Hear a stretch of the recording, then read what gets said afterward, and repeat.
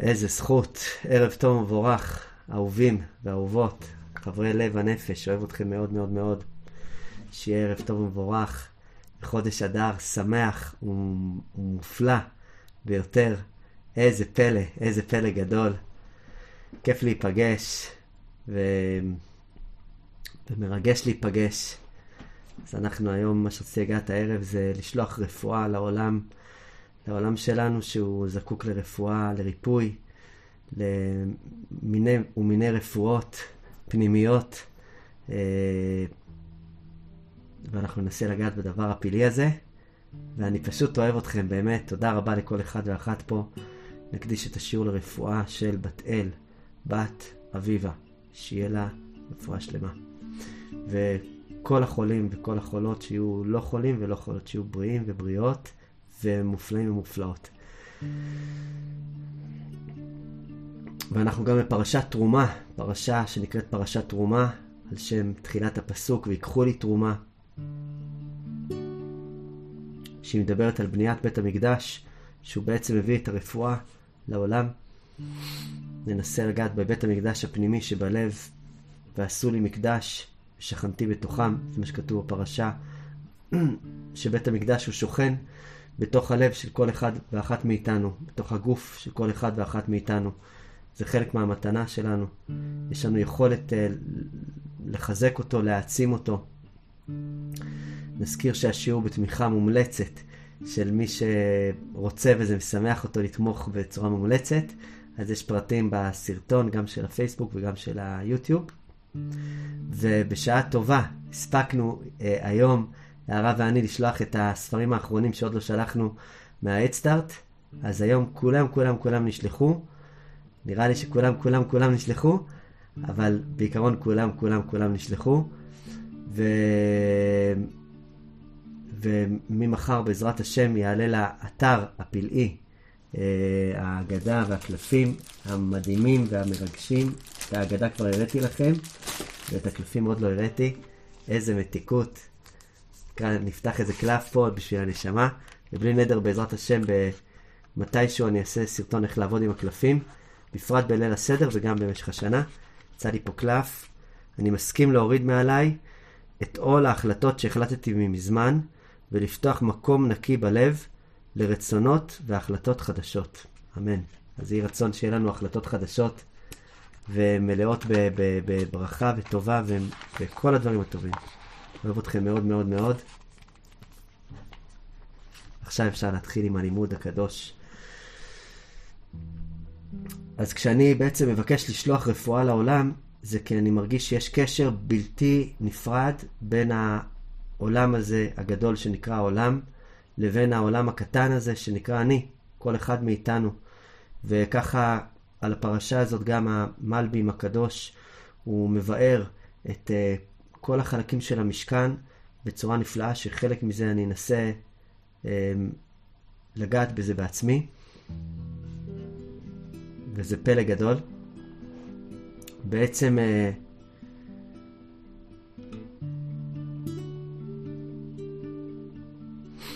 יש קשר בלתי נפרד בין המרחב הזה הענקי שנקרא העולם, כל היקום שלנו, כל העולם שלנו, לבין המרחב הענקי הזה שנקרא כל אחד מאיתנו. כל אחד מאיתנו, כל אחת מאיתנו זה עולם בפני עצמו.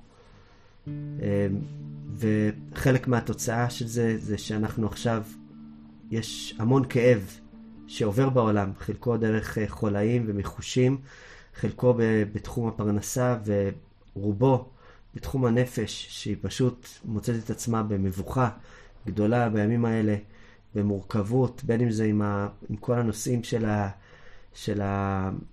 של השמירה על חירות הגוף, חירות הנפש, בימים האלה, שזה נקודה מאוד מאוד מאוד מורכבת שאנחנו פוגשים אותה בתוכנו, בין אם זה באמת פשוט ההרגשה של דכדוך הנפש, בין אם זה פשוט בכל מיני מחושים של גוף, שגם כאלה שלא קשורים לקורונה או להתקררות או לכל דברים כאלה ואחרים, פשוט מחושים וכאבים ומכאובים שכולם קשורים לחיבור שלי גם לעצמי, אבל גם לחיבור שלי ממש ליקום.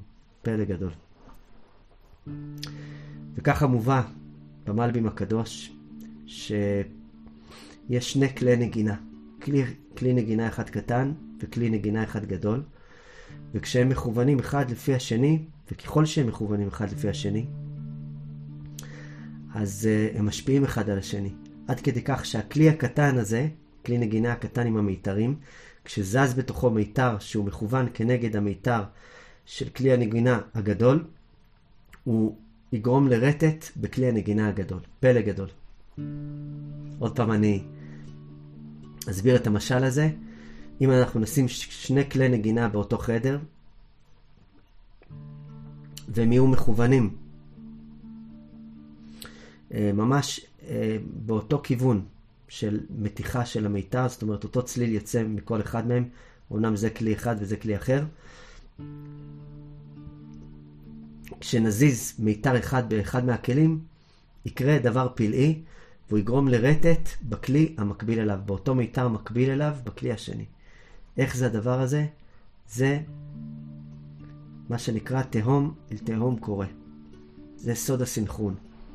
וככל שאני יותר מחובר לשכינה, יותר מחובר ליקום, יותר מחובר לעולם, אז כל תנועה שלי היא מושפעת מהעולם וגם משפיעה לעולם. זאת אומרת, התנועות של המיתרים של כלי הניגון הגדול שנקרא העולם, הן בהכרח משפיעות על תנועות המיתרים של כלי הניגון הקטן שנקרא אני, האישיות שלי, הנפש שלי, הלב שלי.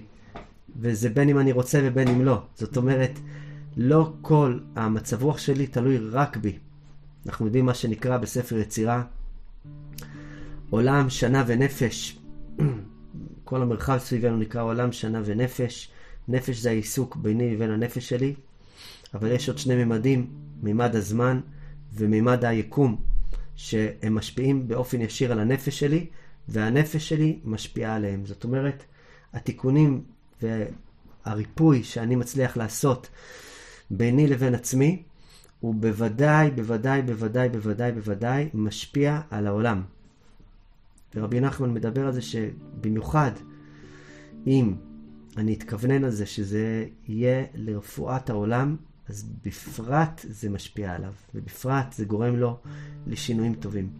מה שקורה זה שאני מקבל את האדוות של העולם, שכרגע אלה האדוות של תעתוע, של חוסר בהירות, של חוסר אמון, של שבירת כל המוסכמות שהכרנו, כל הבסיס של היציבות שהכרתי אותה, כל אלה בעצם דברים שעכשיו מאוד מאוד מעורערים בעולם, ומיד הערעור הזה, מעבר לרציונל, הוא פשוט מגיע אליי באופן ישיר, לנפש, ללב, לגוף, לכל מיני ומיני חלקים,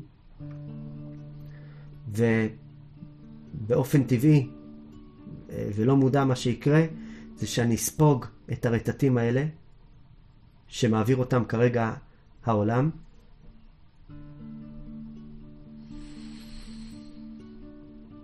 אני אספוג אותם, ואני בעצם אראה שזה המצב, וזה מה זה המציאות בעצם, ואליה אני אגיב. בדרך כלל זה מה שקורה לי כשאני במקום לא מודע, אני מקבל את הרטטים של העולם, את ההדף של העולם, את רטטי המיתרים שהעולם כרגע רוטט ומנגן, ואני פשוט מקבל אותם. כשהבקשה שלי היא לפתח מרחב מודע, או מה שנקרא בלשון חכמים דעה מודעת, ולחזק את היתדות, את המיתרים, את כל הכלי המדהים הזה שנקרא האישיות המופלאה שהבורא נתן לי, והנשמה שלי והקשר ביניהם, ולדעת שבזה בוודאי ובוודאי ובוודאי שאני משפיע על היקום בחזרה. זאת אומרת, יש את מה שהיקום כרגע אומר לי, דרך כל מערכות הכוכבים והשרים וראשי מדינות וראשי ממשלות וכל מיני בחירות כאלה ואחרות, ויש את מה שאני אומר לעולם. פלא גדול. כיוון שאנחנו מחוברים, צריך לדעת שהחיבור הוא לא חד כיווני, הוא לשני הכיוונים. ולכן גם יש בתוכי, יש ביכולתי, כמו שיש ביכולתי, לספוג את המחושים כרגע של היקום, ואת הכאבים של היקום, ואת המחובים של היקום, אז גם יש ביכולתי בהכרח להשפיע על היקום ולעשות אותו יותר טוב, להזכיר לו שיש רפואה בעולם, שיש אהבה בעולם, שיש מתיקות בעולם, כל הדברים האלה. גם כשאני מקבל מסרים הפוכים, אני מחזיר לבנות את המזבח ההרוס ואת המרחבים ההרוסים ואת המקומות כל מיני יסודות שעמדתי עליהם ואין לי אותם כרגע, ואני אומר, אז אני עכשיו בונה מחדש את בית המקדש שבתוכי. ועשו לי מקדש ושכנתי בתוכם. פלא גדול. אם כל אחד עושה את המקדש שלו ובונה אותו ומרחיב אותו ומחזק אותו, זה ודאי משנה את העולם.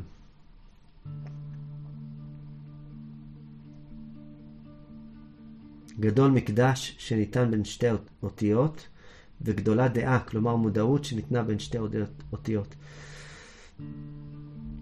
זאת אומרת שככל שאני מחזק את מרחב המודעות שלי, אני גם מחזק ממילא את מרחב המקדש שיש בתוכי, ומחזק את המיתרים לפעול מתוך בחירה. הרבה פעמים בעצם המבנה שבו אני אפעל הוא מבנה הפוך. זאת אומרת, אני ספגתי אכזבה או קלקול או מיחוש כזה או אחר. זה הקלקול. קיבלתי את המסר הזה, ועכשיו המסר הזה הוא טבוע בתוכי. ובכל פעם שאני אנסה לעשות איזושהי פעולה של אהבה, אני רק אחכה ולא אנוח עד שאני אקבל את המסר הזה. לדוגמה, אם החוויה שנחקקה בי מצד היקום, מצד העולם, מצד המציאות, מצד המשפחה שגדלתי בה, או החיים שגדלתי בהם, או המזל שגדלתי איתו, לא משנה. ובאותו מזל קיבלתי מנה הגונה של נטישה. אז אני נמצא עם המידע הזה, ואני סופח אותו לתוכי, ועכשיו אני מתחיל קשר חדש, ואני אעשה הכל ואני לא אנוח עד שאני לא אצליח לקבל את הנטישה הזאת מהבן אדם הזה, או מהבת אדם הזאת, זה לא משנה. עד שאני לא אחווה את הנטישה הזאת, אני אגיד משהו פה לא מסתדר לי. כי אני כבר, זה בעצם המידע שספחתי מהעולם, מהכלי ניגון הגדול, זה המידע שספחתי. כשאני מודע לזה, ואני שומע את המיתר הנטוש, מנגן כל הזמן, מנגן, אז אני מחזק את כוח הדעה שבתוכי, ואני אומר, אני בוחר בחיים שאני מבין שאני אחווה שם נטישה, אבל זה לא המסר שלי מהחיים. זה יהיה חלק מהמסע, אבל אני יודע שזה הולך להירפא, כי אני בחרתי בזה, כי בחרתי בחיים של אהבה, ולא של אכזבה. אני לא מחכה לשמוע את המסר. כיוון שהעולם הרבה פעמים מחזק לי את המסר שהוא נתן לי אותו. הוא נתן לי את המסר, אני ספחתי אותו, ועכשיו אני מתחזק ממנו, ובהחלט הוא יחזק אותי.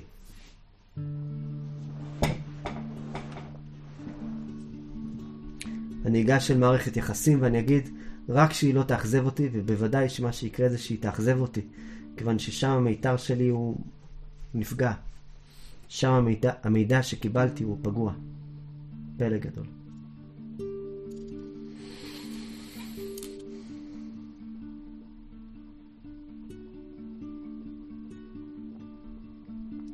הזמן כרגע שיורד בעולם הוא זמן של התחדשות גדולה. כבר כמה זמן שאנחנו עוברים את זה כציבור קולקטיבי של התחדשות גדולה. וככה מובא שכשיש הוויה חדשה שמבקשת להתגלות, חייב להיות ריקבון טוטלי של הכלי שהיה לך לפני. וזה כמו משל הזרע שאתה תומן בתוך האדמה. הזרע שאתה תומן בתוך האדמה, על מנת שיצא ממנו עץ, הוא צריך להתפרק לחלוטין. הכלי שדרכו פגשתי את החיים. הוא כלי שהתאים לי לזמנו, אבל כעת מתבקשת להגיע הוויה חדשה, ולכן הכלי הזה בהכרח חייב לעבור תהליך של פירוק, של ריקבון. זה תהליך ארוך, מאוד מאוד ארוך, כמה שאני אתן לדברים להתפרק כדי להכיר את הנפש החדשה שלי, את הדרך החדשה שלי להתמודד עם הדברים, את הבחירות החדשות שלי, את האישיות שלי החדשה. ככה יוקל לי יותר לקבל את ההוויה החדשה שבתוכי. יש גם בכל העולם הוויה חדשה שהולכת להתגלות, וזה בקשה שלנו, בהחלט. אבל גם בכל אחד ואחת מאיתנו מתגלה הוויה חדשה. איזה כיף זה הולך להיות לגלות, איזה הפתעות אנחנו הולכים לקבל, הפתעות טובות ונפלאות.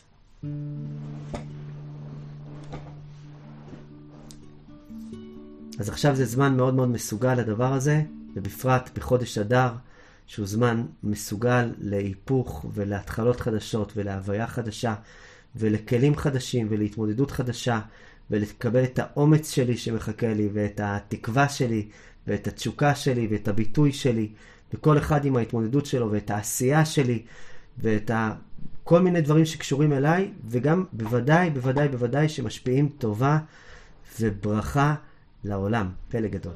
וככה מובא בכמה וכמה ספרים, ובכל אחד זה קצת אחרת. אני אביא לכם איזושהי נקודה מסוימת שנגע בי מאוד מאוד השנה, שבפרשות האלה של פרשת תרומה, משה רבנו מקבל את סוד המשכן. והמשכן והכלים של המשכן, האביזרים של המשכן, הם כולם רומזים לאיברים של העולם. והם כולם רומזים לאיברים של האדם. פלא גדול. ולכן ככה הפרשה הזאת היא מתחילה בתרומות ויקחו לי תרומה, ככה מביאה התורה. כל מיני חומרים וחומרים שונים, זהב וכסף ונחושת וארגמן, כל מיני חומרים שמהם תהיה התרומה, על מנת לעשות מקדש. החומרים האלה הם בעצם לפגוש את החומרים שמהם אני עשוי, מאיזה חומר אני עשוי. זה התרומה הכי גדולה שאני יכול לעשות. וברגע שאני מתחיל להיות בן אדם שעושה בתוכי מקדש, אז קורה משהו פלאי. כשאני לומד לעשות את עצמי מקדש, מקדש של אהבה, של טוב, זה לא אומר שאני אהיה בן אדם מושלם, לא תוך יום ולא תוך יומיים, ואולי בכלל לא, אולי זה בכלל לא העניין, אלא שאני אוכל לעבור את הדברים בצורה יותר מודעת, יותר מוזרמת חיים. ברגע שאני מסכים להיות מקדש, אז אני מפסיק להיות קורבן. כי במקדש אני מקריב קורבן, אבל אני לא הקורבן, אני המקדש. פלא גדול. כשאני מסכים להיות מקדש, אני מפסיק להיות קורבן. כשאני לא מקדש, אני כל הזמן חווה את עצמי כקורבן של המציאות. וקורבן של המציאות זה יכול להיות באחד משתי פנים. או לכאוב את החוסר אונים שלי, זאת אומרת להרגיש כל הזמן חסר אונים, זה דפק אותי, וכן הלאה. או לפתח איזושהי אדישות ופשוט לתת באמת לחיים לעבור עליי מבלי להיות בעל בחירה. זה גם קורבנות מסוג אחר. זאת אומרת, לגשת אל מקומות שהם לא טובים לי ולקבל את הכל באהבה, אבל זאת לא אהבה, זאת אפתיה. זה אדישות, זה ניתוק מסוים. ושניהם בעצם שתי צורות של ניתוק שלי מהמקדש המדהים שאני. כמובן שיש מקום שבו אני רוצה לקבל את הדברים באהבה. כמובן שיש מקום שבו אני באמת נפגעתי מבן אדם, אבל אני צריך לדעת איך לעבוד עם כל החלקים האלה בצורה שהכל יהיה חלק מתנועה חיה בתוכי, שמחזירה לתוכי את הבחירה. לכן בית המקדש הוא נקרא בית הבחירה. כי הבית הזה, כשאתה מחזק אותו, וזה הסימן הגדול, לדעת שאתה מחזק את בית המקדש שבך, שאת מחזקת את המקדש שאת, זה לדעת שאני בעל בחירה. ככל שאני מגדיל את שטחי הבחירה שלי, אני מצמצם את שטחי האפתיות שלי, הניתוק שלי, הכאב שלי והחוסר מודעות שלי. פלא גדול. וזה מה שמובא בפרשה הזאת, אלה האיברים שאותם אני מבקש לאחות, לעשות, להכין, להבין שכל איבר שלי יש לו איזושהי קדושה מאוד מאוד מאוד נפלאה. הוא בית מקדש, הוא יכול לעבור דרכו הזרמה אינסופית של חיים.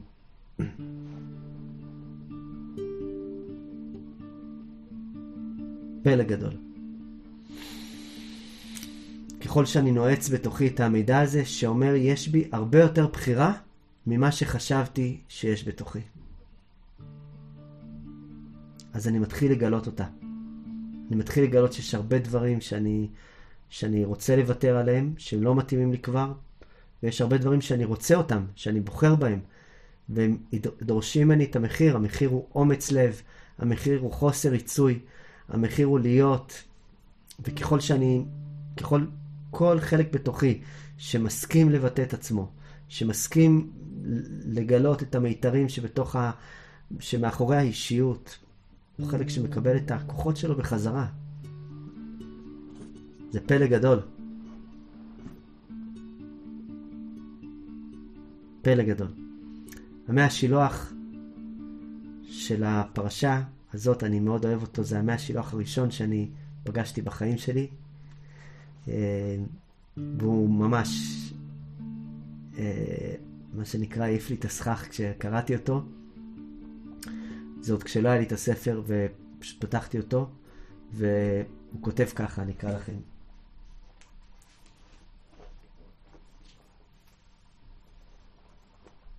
הוא כותב ככה: ועשית את הקרשים למשכן, עצי שיטים עומדים. רומז, אם יעונה לאדם דבר שיש בו שני הפכים, ואינו יודע אנה לפנות. לזה העצה שיעמוד מצידו בשווה, ויהיה שב ואל תעשה. פלא גדול. זאת אומרת שכשאני מזהה המון שיטות, המון עצות, המון קולות, אני מחזיר לעצמי את העצי שיטים עומדים. כשיש עצות ושיטות עומדים. אני חוזר למבנה שלי שמצליח לעמוד ולהתחבר בחזרה. לחזק את המערכת. זאת אומרת שאני מזהה את הבלבול או את התעתוע או את הכאב או את המקום, אני לא יכול לרוץ לא לכאן ולא לכאן, אני חוזר לבנות את המקדש שלי. פלא גדול. ואלה האלמנטים שיש במקדש בפרשה הזאת. ארון העדות, שזה הארון ששמו בתוכו את הלוחות. בעצם הפרשה היא הולכת מקודש הקודשים ולאט לאט מתפרסת החוצה. אז הארון הוא הפנימי ביותר. והכפורת היא בתוך הארון עם הקרובים. הארון הוא בעצם מצופה בזהב, ויש עליו כפורת שהיא עשויה זהב עם קרובים, עשויים זהב. וזה בחלק הפנימי ביותר בתוך המשכן. אחרי זה יש את, מחוץ לקודש הקודשים, יש את שולחן הפנים ואת מנורת הזהב.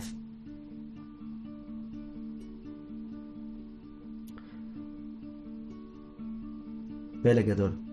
כל החלקים האלה, יש עוד כמה חלקים, אני לא יודע אם אני אצליח לגעת בהם. בדרך כלל אנחנו רגילים לפרש שהארון הוא הלב, והקרובים שמעל הלב הם הריאות.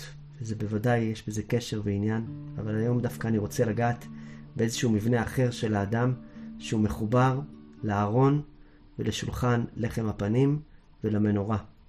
הארון, כתוב שזה היו 3 ארונות אחד בתוך השני, כמו הבובה הידועה שקוראים בבושקה. השתבח שמו. ארון זהב, וארון יותר גדול מעץ, וארון יותר גדול מזהב. ובתוך הארון היו לוחות הברית שהוריד אותם משה רבנו. והארון היה מכוסה, את לוחות הברית היה מכסה מכסה, שהמכסה הזה היה עשוי זהב, והיה מעליו שני קרובים, כלומר שני מלאכים עם כנפיים, מסתכלים אחד לעבר השני. איזה תמונה מדהימה, איזה אור זה הדבר הזה, פלא גדול. המלבים הקדוש אומר שהארון הזה, עם שלושת הארונות הבבושקות האלה, אחד בתוך השני, זה המוח שלנו. מבנה המוח גולגולת ושני קרומי המוח, אלה הם הארונות. ובתוך המוח נמצא לוחות הברית, השתבח שמו. ומעל המוח, מעל הראש, יש להם שני קרובים מדהימים ומופלאים, שהם פורסים כנפיים. הרב קדישה, מה נשמע? קיבלתי הודעה מהרד שהוא אומר שהשידור נקטע. אבל נראה לי הוא חזר, כי אני רואה פה יורדים ועולים אני אכתוב לו, אבל אתה ערני, נכון? כן, אני ערני פחות או יותר. תודה רבה. תודה נשמה, תודה. זה הרב קדישה, השתבח שמו. אז מעל הראש יש את הקרובים, את הכנפיים. זאת אומרת שיש מידע אינסופי שנמצא לכל אחד ואחת מאיתנו מעל הראש, וכמו שני כנפיים, כמו שני מלאכים שמורידים לנו שפע, שפע, שפע, שפע. וכמה שהמוח הוא מצליח להיות מחובר בינו לבינו, אז גם כן הקרובים פניהם איש אל אחיו. פלא גדול. כוח הזכר והנקבה, כוח המלאכים, כוח החיבור. מוריד לתוכי שפעים. פלא גדול. והשפעים האלה הם מגיעים עד המוח, לאט לאט נוזלים. ומהמוח הם נוזלים אל הלב ואל הריאות. מהלב והריאות הם ממשיכים אל הגוף. וכמובן גם הפוך. המידע שאני מקבל מבחוץ, אם אני בעצם פועל איתו נכון, אני לאט לאט מחזק את המערכת שלי ומרפא אותה ומעלה מידע אל המוח שלי. כן, אני רואה קצת סליחה על הכיתויים. סליחה על כל הכיתויים, אני פתאום רואה גם עוד פעם שזה נקטע.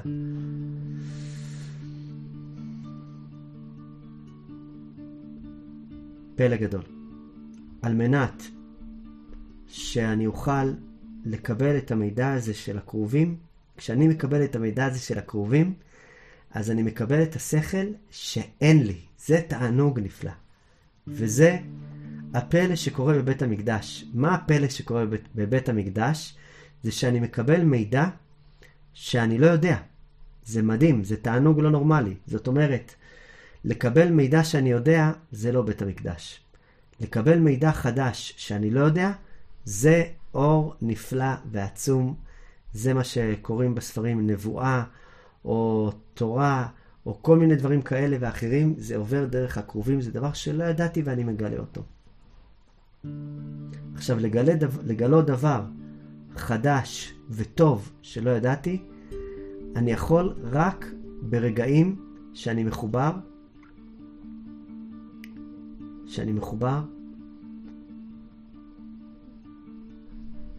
לבית הבחירה. זאת אומרת, למקום בתוכי שהוא עם עיניים פקוחות, שהוא בוחר, שהוא אוהב, שהוא רואה. פלא גדול. וזה המידע שעובר דרך הקרובים עד הארון העדות, דרך המוח, ומעביר פתאום מידע חדש שאני לא יודע אותו, מידע טוב, מידע מרפא. פלא גדול. המקום הזה שבו נמצא ארון העדות, ומעליו הקרובים, נקרא קודש הקודשים. מקום כל כך כל כך פנימי, שאף אחד לא יכול להיכנס לשם, רק הנשמה המדהימה שלך יכולה לדעת מה הולך אצלך. רק הנשמה המדהימה שלך יכולה לדעת מה הולך אצלך. רק אני יכול לדעת לעצמי, כשסגור לי וכשפתוח לי, ולבקש שיפתח לי המוח בקטע טוב, שיפתח לי התודעה בקטע טוב, תודעה חדשה, תודעה שאני לא מכיר, תודעה טובה שאני לא מכיר. אז קודם כל, על הדבר הזה בלבד, זה המקום הראשון שאני יודע שאני רוצה לבקש משם שירדו לי תובנות אמיתיות, טובות, מבורכות, שימשיכו רפואה לגוף שלי ולגוף של כל העולם כולו. זה ודאי שברגע שאני מצליח לגשת למקום הזה שנקרא קודש הקודשים, עומק התובנה שלי, ואני מאפשר שמקום לבורא להתגלות, אני אומר לו, שמה אני רוצה שתגלה לי משהו שאני לא יודע, הפתעה.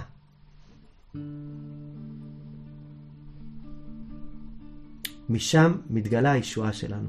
לכן הכהן הגדול, הוא נכנס לקודש הקודשים, כי משם מתגלה הישועה שלי מהמקום שאני מגיע לאיזשהו קצה שאומר, אני לא יודע, פלא גדול. הקרובים מעבירים מידע אלוקי אל הארון, כלומר המוח שלי מקבל תובנות חדשות שהוא לא ידע על החיים.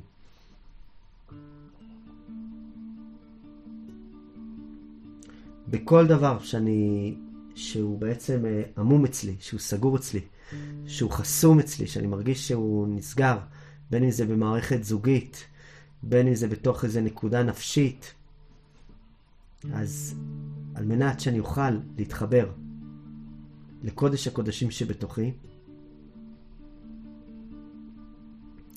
אז אני צריך להיפרד מהיודע, מהמוכר והידוע.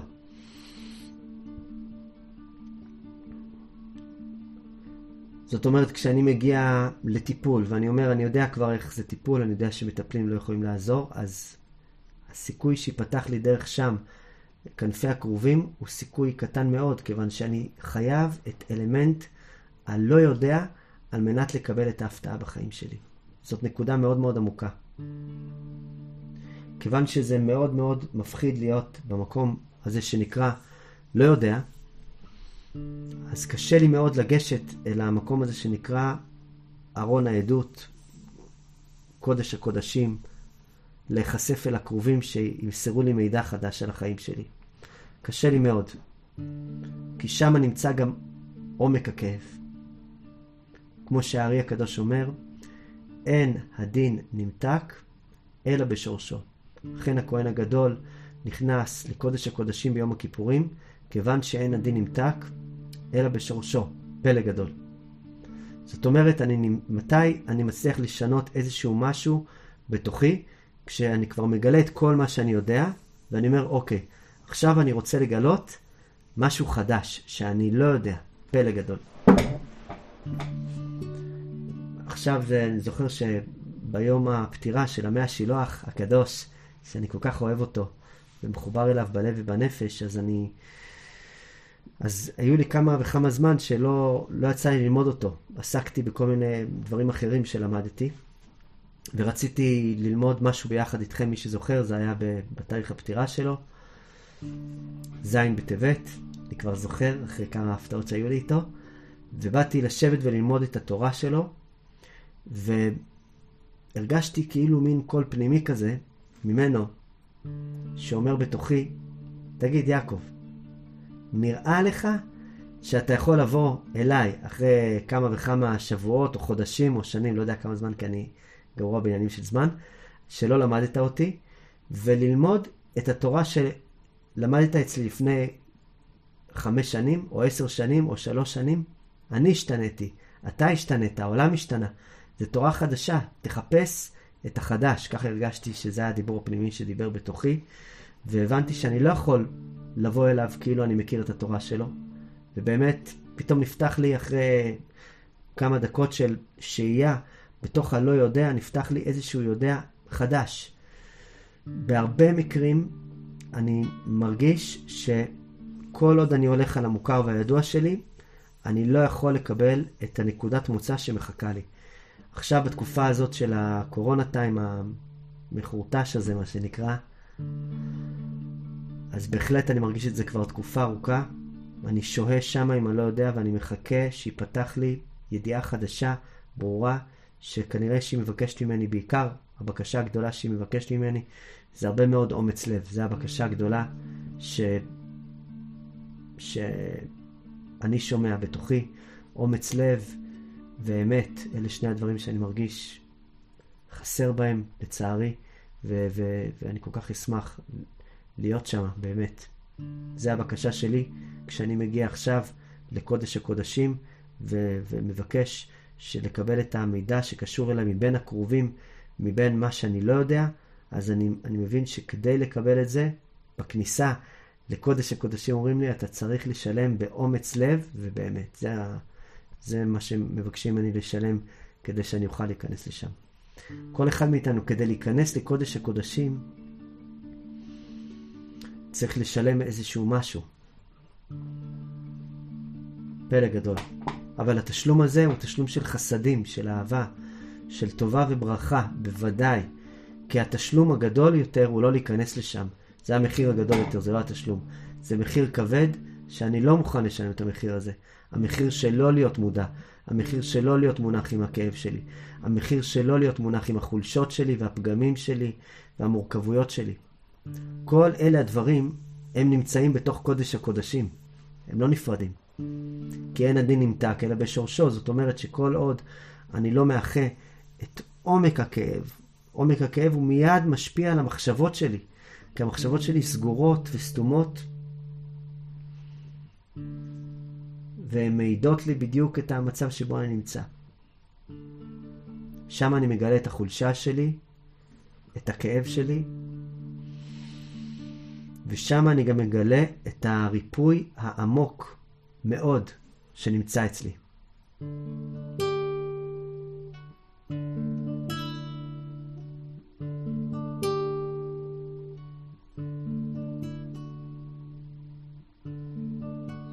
יש מצווה שכתוב ארון הברית, ארון שבו נמצאים לוחות הברית, שהוא כנגד המוח, אמרנו. יש מצווה שיהיו בו טבעות, 4 טבעות. יש דעה אם זה 4 מכל צד או 2 מכל צד. ובתוך הטבעות צריך להיות בדים, הכוונה מוטות. מוטות שמחוברים לטבעות. פלא גדול. אחד מהרמזים שמביא המלבים הקדוש. רמזים פלאיים. שהמוטות האלה שמחוברים לטבעות הם פלא גדול. והטבעות האלה הם גם פלא גדול. הטבעות האלה הם רומזים לשרירים הטבעתיים שנמצאים במרחב של הפנים. כמובן שיש יותר, אבל הם רומזים לעיניים ולאוזניים. העיניים והאוזניים, שניהם מחוברים במוטות ובחוטים ובקשרים למוחין שלנו, למוח ישירות. גם העיניים וגם האוזניים. מה שאני רואה ומה שאני שומע, אלו הם כמו טבעות שמחוברים מוטות בינם לבין המוח עצמו, לבין התפיסת חיים שלי, הדברים שראיתי, הדברים ששמעתי, בוודאי שהם לא מנותקים מלוחות העדות מהמוח שלי, הם משפיעים עליו. ושם נמצאים חלק מהדברים שזקוקים לבירור ולביאור. הדברים שראיתי והדברים ששמעתי, אלה דברים שמיד נכנסים למוח כתפיסות חיים. הם מחוברים תמיד. אבל אם אני דווקא אחבר אותם למוח בצורה מודעת, אני אראה שמה שאני חושב קשור למה שראיתי.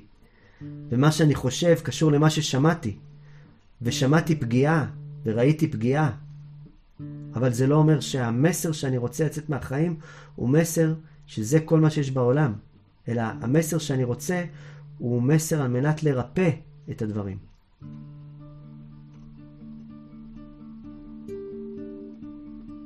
פלא גדול.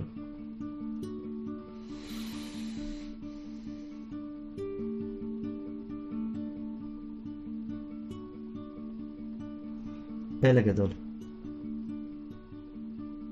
החיבור הזה, כשאני מחבר את העיניים שלי ואת האוזניים שלי למוח שלי, ואני מזהה את הכאב, מזהה את המורכבות, ומזהה את הריפוי, את הבקשה, את הכאב, את החולשה שלי, זה רגע שאני נכנס עם הכהן הגדול לקודש הקודשים, ומקטיר שם קטורת ביום הכיפורים.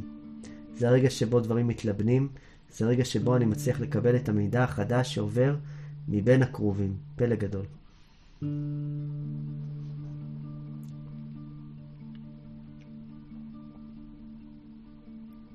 מאחורי קודש הקודשים, מאחורי הארון יש, זאת אומרת, כשנכנסים לקודש הקודשים יש פרוכת.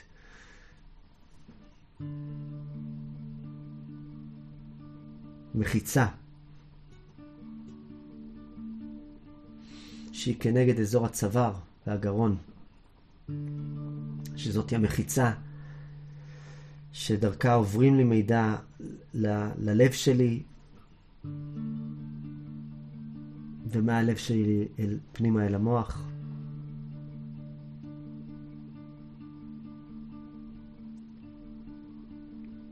ולפני קודש הקודשים יש את הקודש, שם נמצא עוד מרחב שיש בו את שולחן הפנים מצד צפון, ואת המנורה, מנורת הזהב, מצד דרום.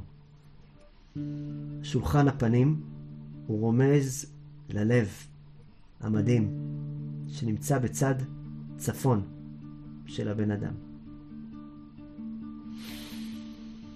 למה הוא נקרא שולחן הפנים? כי עיקר ההזנה, שם היה את הלחם, היה לחם קדוש שהם מקבלים בתוך הלב שלנו. עיקר ההזנה שלי היא בלב, ועיקר הסובה שלי הוא בלב, ועיקר הסביעה שלי היא בלב, ועיקר הרעב שלי הוא בלב. מה נעשה? זה לא הקיבה הרעבה. הקיבה יש בה את החיסרון שלה לאכול, אבל הלב הופך את זה לחיסרון אינסופי. כי מה אני רעב? אני רעב לאהבה, אני רעב לחיבוק, אני רעב לאושר, לטוב. וכשאני שבע שם, מצליח להשביע את הלב בחיבור טוב, בלחם טוב, בחלומות טובים, בבריאות איתנה, של הלב שם מגיעה השביעה האמיתית. פלא גדול. והריאות הם כנגד המנורה. לכן ראייה וריאה הם קשורים אחד בשני, וגם הזכרנו את זה בלימוד, בקורס של בית של פלא, בזוהר הקדוש שאנחנו לומדים ביחד חבורה פלאית. שראייה וריאה הם קשורים אחד בשני. לכן בריאות שלי אני יכול להאיר לכל חלקי הגוף על ידי נשימה נכונה. פלא גדול. יש לי את הריאות מצד דרום, ואת הלב מצד צפון.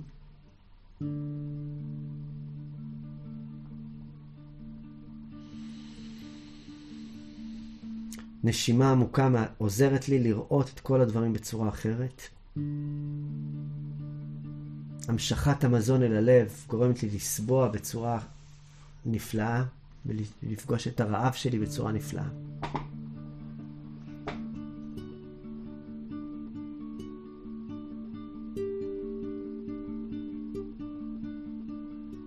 יש כל מיני אביזרים לשולחן ולמנורה, כלים שאיתם מנקים אותם, וכלים שאיתם מדשנים אותם, וכלים שאיתם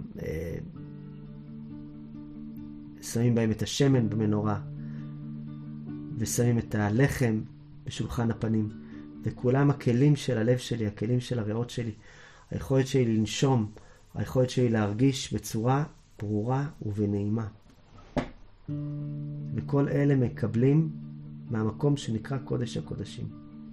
פלא גדול. כל המבנה של המשכן הוא בנוי כצורת אדם.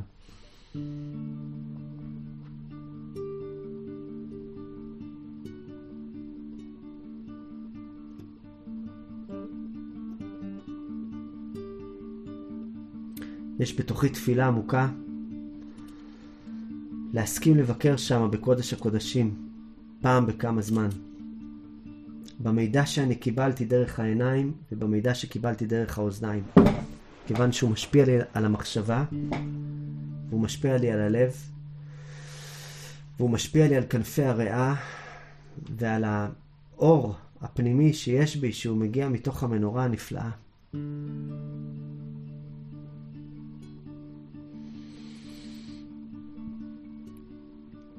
כל אלה משפיעים עליי, ומעבר לכל אלה משפיע עליי התדרים והרטטים שמגיעים מכלי הניגון הגדול שנקרא העולם, אל כלי הניגון הקטן שנקרא אני. אני מקבל מסרים לא פשוטים מהיקום, ואני מתבקש להעביר אותם טרנספורמציה עמוקה יותר, למידע עמוק יותר, להזכיר ליקום את המידע שהוא כרגע לא יכול להיזכר בו מעצמו. דוד המלך אומר דבר מדהים, אורה כבודי, אורה, הנבל וכינור, העיר השחר. פלא גדול. כך הוא אומר. אורה כבודי, כבוד זה הלב, שלב זה גימטריה הכבוד. עיקר הכבוד שלנו הוא בלב. אורה, הנבל וכינור, כלומר כלי המיתר שבתוכי, אני מאיר אותו למצב של עירות ולא של תרדמה. העיר השחר. חז"ל אומרים, מה זה העיר השחר? אני הולך להעיר את השחר, ואין השחר הולך להעיר אותי. איזה כיף למי שמצליח לקום לפני זריחת השמש. ככה דוד המלך היה קם לפני זריחת השמש, הרבה לפני. אבל במהות של הדבר, העיר השחר זה גם רומז לנקודה מדהימה שאומרת, אני משנה יקום. ולא רק היקום משנה אותי.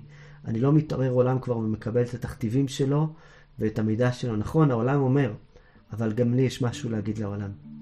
להזכיר לו עולם, עולם, עולם. יש טוב בעולם, אתה יודע? יש גם אנשים טובים, יש גם אהבה.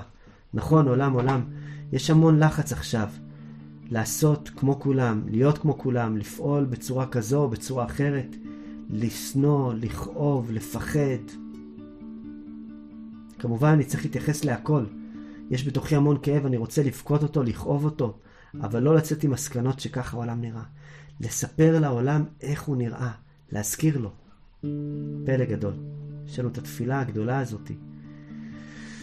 להזכיר ולהיזכר.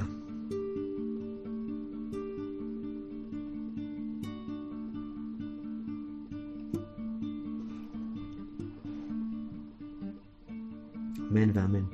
אספר לכם איזה מעשייה קטנה על הרבי הקדוש, רבי משה לייב מססוב, שהוא היה פלא גדול. רבי משה לייב מססוב, פעם אחת, לא עלינו, הייתה שם חברה שלה מהעיירה, שהילדים שלה, השם ישמור, הם נפטרו. זה היה סיפורים מאוד מאוד כואבים. והיא באה לבית של רבי משה לייב, והיא צעקה שמה, זה אתם קוראים אל אהוב, זה אני קוראת אל אכזר, והתחילה לצעוק שם ולצעוק.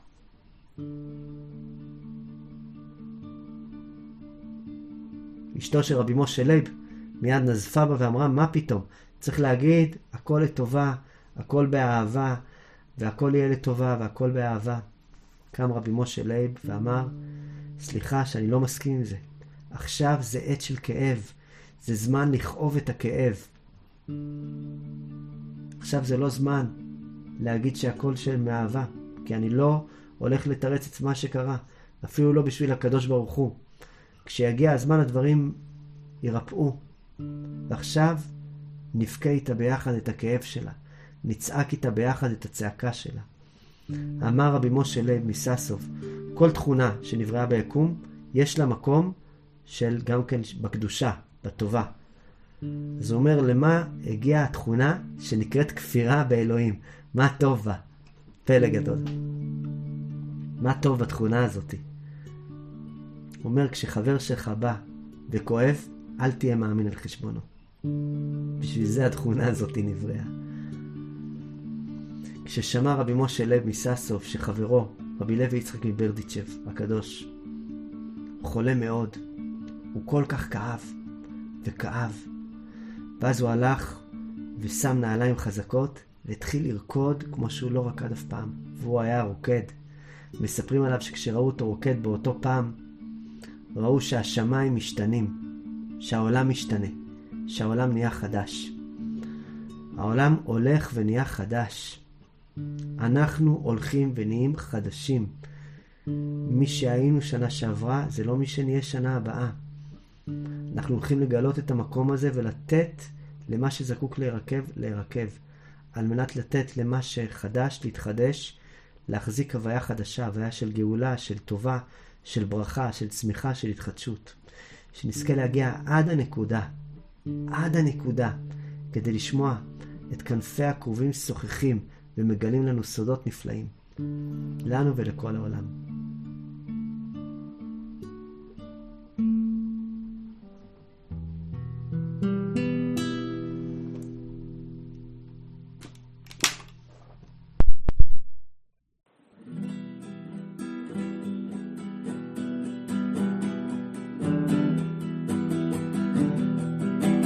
הוויה, תני לי כוח להסתכל עליי ולראות אותי אל מול כאב חיי. אהבה,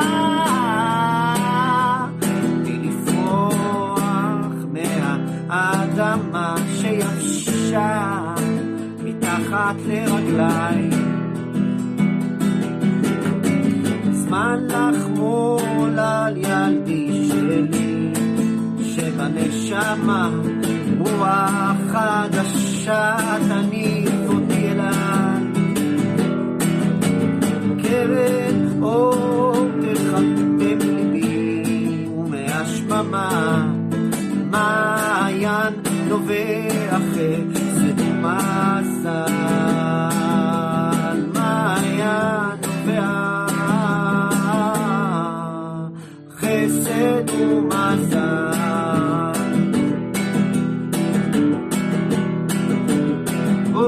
הוויה, תני לי כוח להסתכל עליי ולראות אותי אל מול כאב חיי. אהבה, תני לפרוח מהאדמה שיבשה מתחת לרגליי. זמן לחמול על ילדי שלי שבנשמה רוח חדשה תניף אותי אליי. קרן אור תחמם ליבי ומהשממה מעיין נובע חסד ומזל.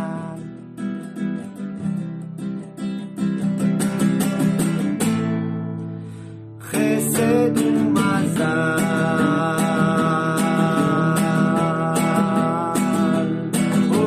זמן לחמול לילדי שלי שבנשמה רוח חדשה תניף אותי אליי. קרן אור תחמם ליבי ומהשממה מעיין נובע חסד ומזל. מעיין